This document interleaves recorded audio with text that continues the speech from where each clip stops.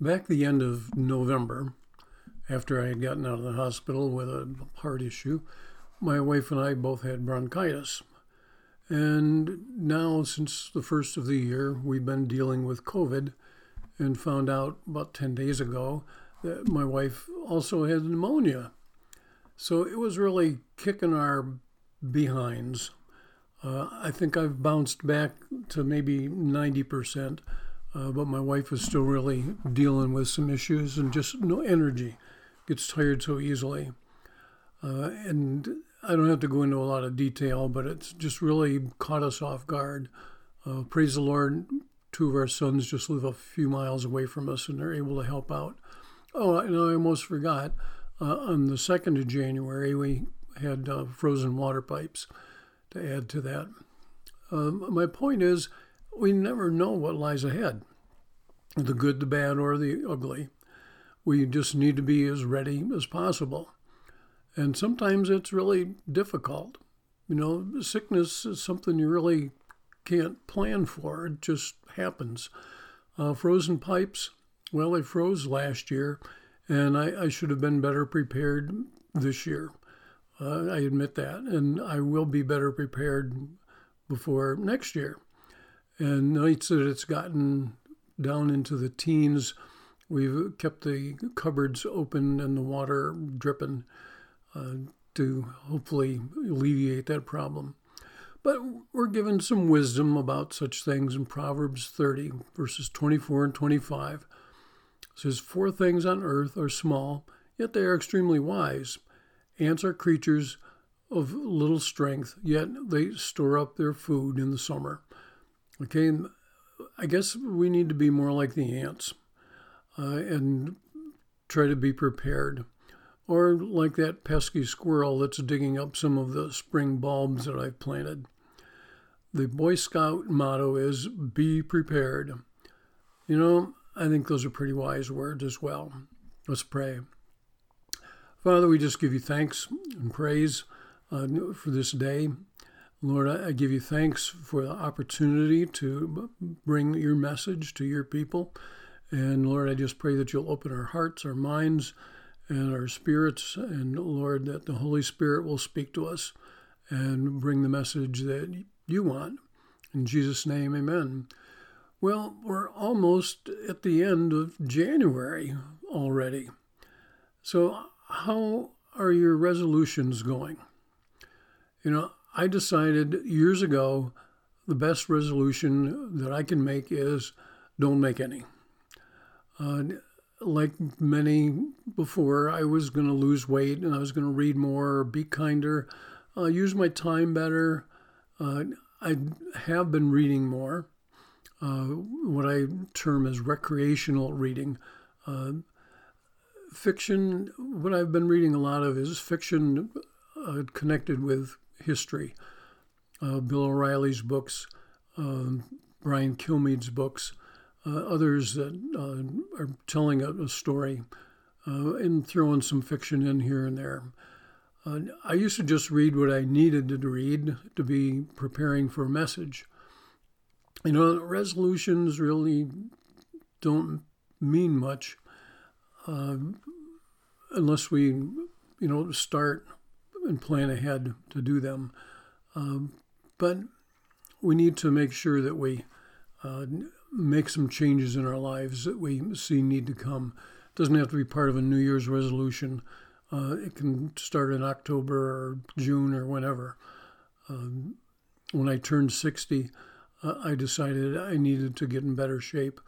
And so I started eating better and going to the gym 5-6 days a week and lost weight and was in the best shape I'd been since I went through basic training.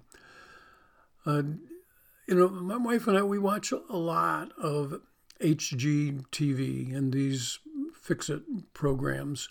Fix this and expand that, knock down walls and all of that. Usually they're about people buying a house that needs work, or maybe they've lived in a house for a long time and it just isn't meeting their needs, and so they need to do something. New carpet, paint, redo bathrooms, kitchens, curb appeal. And they spend tens of thousands of dollars. Some of these, these people that are going to do the fixing up will go in and, say, well, what's your budget? $150,000, $170,000, $120,000. I'm thinking, really? I wish. So taking care of something old and making it seem new, that's great. There's nothing wrong with that. But when it comes to you and I, we're not a DIY project. God isn't going to settle for a new version of the old you. Some of you probably know where this is going. 2 Corinthians 5, verses 16 through 19. Okay, Paul tells us, so, from now on, we regard no one from a worldly point of view.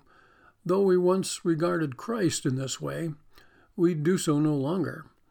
Therefore, if anyone is in Christ, the new creation has come. The old is gone, the new is here. All this is from God, who reconciled us to himself through Christ and gave us the ministry of reconciliation. That God was reconciling the world to himself in Christ, not counting people's sins against them. Like verse 17 says, the old is gone. Okay, the new has come and the old is gone.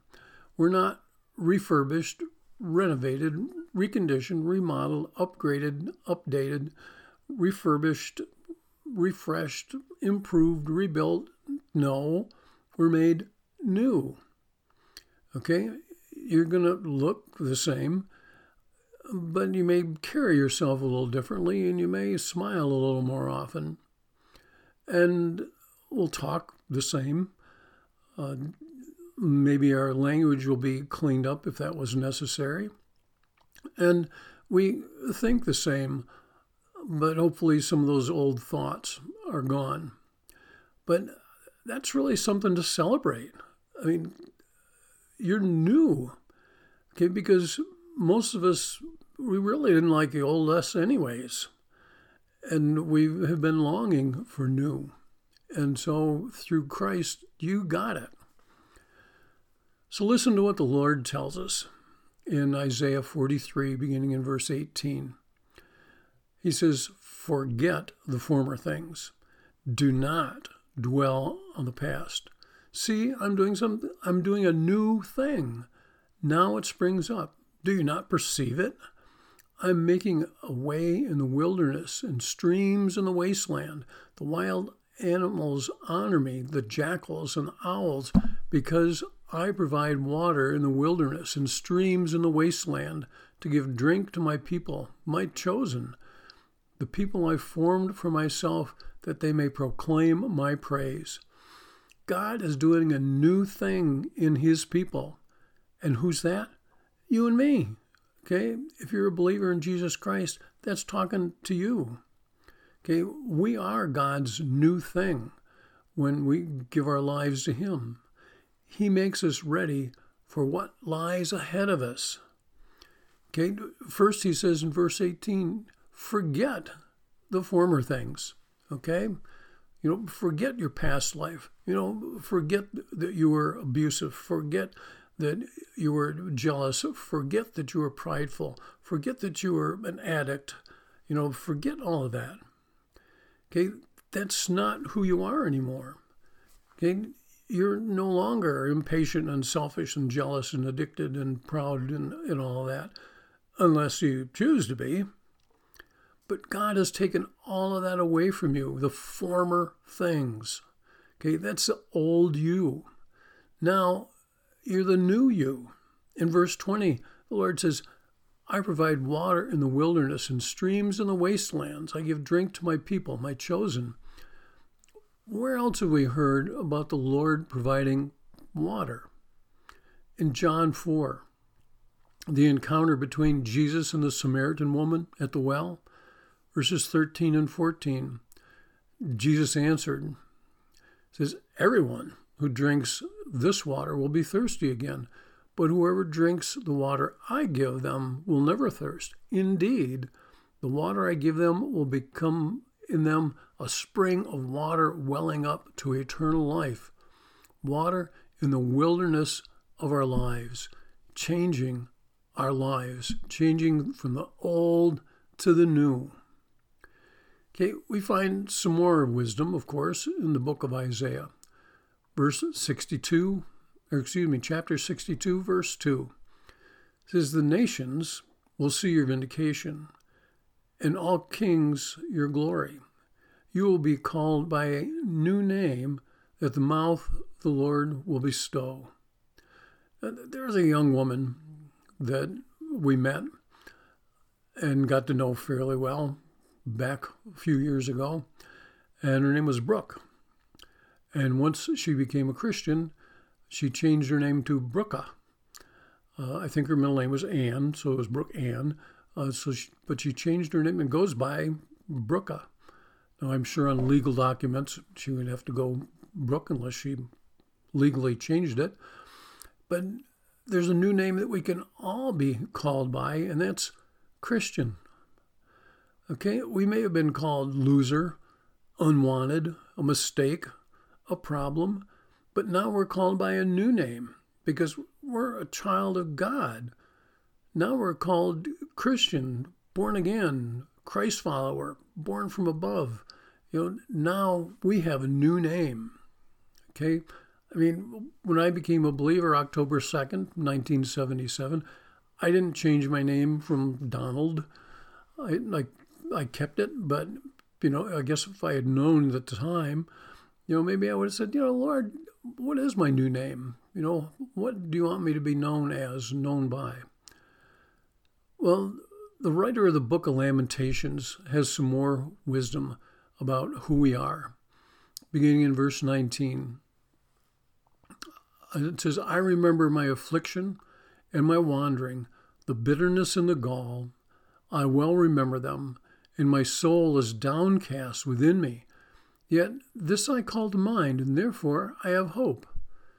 Because of the Lord's great love, we are not consumed, for his compassions never fail. They are new every morning. Great is your faithfulness. I say to myself, the Lord is my portion, therefore I will wait for him. The Lord is good to those whose hope is in him, to the one who seeks him.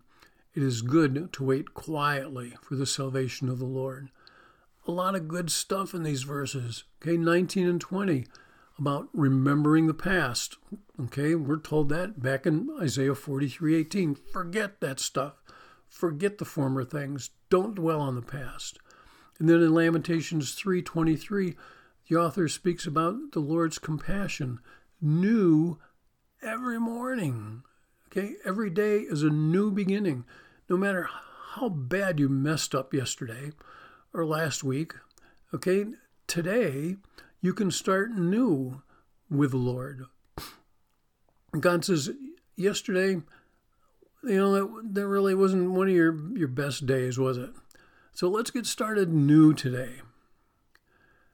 And the Lord says, you ask me for forgiveness, and here we are. We're good to go. That's the kind of new that we have in God. Let's move to the New Testament. In John 13, Jesus starts trying to get his disciples to understand what's coming, trying to prepare them for his arrest, his beating, his crucifixion, and his resurrection. He's talked about it before, but they just don't seem to get it. In John 13, verse 21, it says, Jesus had said, "Very truly, I tell you, one of you is going to betray me." Now, the disciples are all wondering, who could that possibly be? Who would betray the Messiah? Come on, we've been with this guy for 3 years now, and, we've learned so much, and he's taught us so much. And, who's going to betray him? Well, a short time later, Judas goes out to do just that. Then in verse 33, Jesus gives them another clue as to what the future holds. He says, "My children, I will be with you only a little longer. You will look for me, and just as I told the Jews, so I tell you now, where I am going, you cannot come." Well, that, I'm sure, added more mystery for the disciples. And then in the next verses, he says this, "A new command I give you. Love one another. As I have loved you, you must love one another. By this, everyone will know that you are my disciples, if you love one another." Okay, in telling them this, Jesus is actually quoting Leviticus 19 when God said, "Do not seek revenge or bear a grudge against one of your people, but love your neighbor as yourself. I am the Lord." Okay, we find this thought in other places throughout the gospel. Okay, Jesus is making old new. Jesus is telling this to his disciples, his circle of friends, to his ones that he's closest to. He said it before to the crowd and to the Pharisees about loving your neighbor as yourself. And that's different because now he's saying to this circle of friends, love like I have loved you. These 11 men have been with him for 3 years, seeing how he loved. Now he's saying something new to them, something intimate. Okay, what he's really saying is, you've experienced my love throughout the time that we've been together. Now, I want you to live what you have seen. Jesus wants the same thing for you and me. Live what we have read in the Gospels, what we have experienced. You know, we can read about times when the disciples disagreed and argued with one another. And Jesus says, no more. Show only love to one another.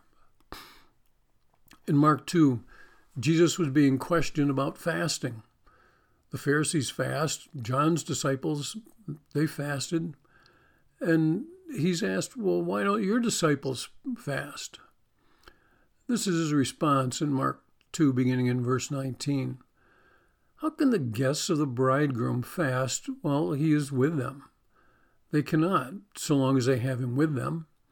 But the time will come when the bridegroom will be taken from them, and on that day they will fast. No one sews a patch of unshrunk cloth on an old garment. Otherwise, the new piece will pull away from the old, making the tear worse. And no one pours new wine into old wineskins. Otherwise, the wine will burst the skins, and both the wine and the wineskins will be ruined. No, they pour new wine into new wineskins. Jesus is pointing out how the old and the new cannot coexist in this case. Okay, you can't use new material and sew it onto an old pair of jeans and expect after you've washed those jeans to look the way that you thought they were going to look. No, because that new material you sewed on there is now going to have shrunk, while the old stuff had shrunk a long time ago. So he's letting his questioners know that he is the new and the old will cease to exist. He's not disregarding the Old Testament. He's not disregarding the law. He's just saying that he is the new covenant. Listen to what John tells us in Revelation chapter 21, beginning in the first verse. John says, "Then I saw a new heaven and a new earth, for the first heaven and the first earth had passed away, and there was no longer any sea. I saw the holy city, the new Jerusalem, coming down out of heaven from God, prepared as a bride beautifully dressed for her husband. And I heard a loud voice from the throne saying, 'Look, God's dwelling place is now among the people, and he will dwell with them. They will be his people, and God himself will be with them and be their God. He will wipe away every tear from their eyes. There will be no more death, or mourning, or crying, or pain, for the old order of things has passed away. He who is seated on the throne said, I am making everything new. This is a fulfillment what Jesus was talking about in Mark chapter 2, the new replacing the old. And that's what happens when you give your life to Christ. Okay, you're the new person. The old person, forget that guy, forget that woman. Okay, that's not who you are anymore. That's who you were for 15 years, for 97 years, but not anymore. Well, I know that's a lot. And so I encourage you to check out more about this. But I'm going to close with a song that I know I've used the refrain before, but not the verses. And it goes like this. Verse 1, I was once a sinner, but I came pardon to receive from my Lord. This was freely given, and I found that he always kept his word. I was humbly kneeling at the cross, fearing naught by God's angry frown, when the heavens opened and I saw that my name was written down. In the book 'tis written, saved by grace. Oh, the joy that came to my soul. Now I am forgiven, and I know by the blood I am made whole. And the chorus goes like this. There's a new name written down in glory, and it's mine. Oh, yes, it's mine. And the white-robed angels sing the story. A sinner has come home. For there's a new name written down in glory, and it's mine. Oh, yes, it's mine. With my sins forgiven, I am bound for heaven, nevermore to roam. Let's pray. Father, I give you thanks for my brothers and sisters that know you and love you, that have been following your son for a week, for 50 years. But Lord, sometimes we wonder if maybe we still have a lot of that old person in us. Lord, let us know that the old is no more and the new has come. And we need to cling to that. And we need to show that love that Jesus showed to us. And Father, if there's anyone that may be listening that doesn't know you, Lord, let them know that they can become new as well. That Jesus is just waiting for them to surrender their life to him and to realize that he can make them new. Nothing or no one else can do that. Only Jesus. And Lord, let them pray with me. Dear Heavenly Father, I know I'm a sinner. I know I need a Savior. Thank you for Jesus, who died for my sins and rose from the dead. Thank you for my new life. Lord, help me to follow your Son. In Jesus' name, amen.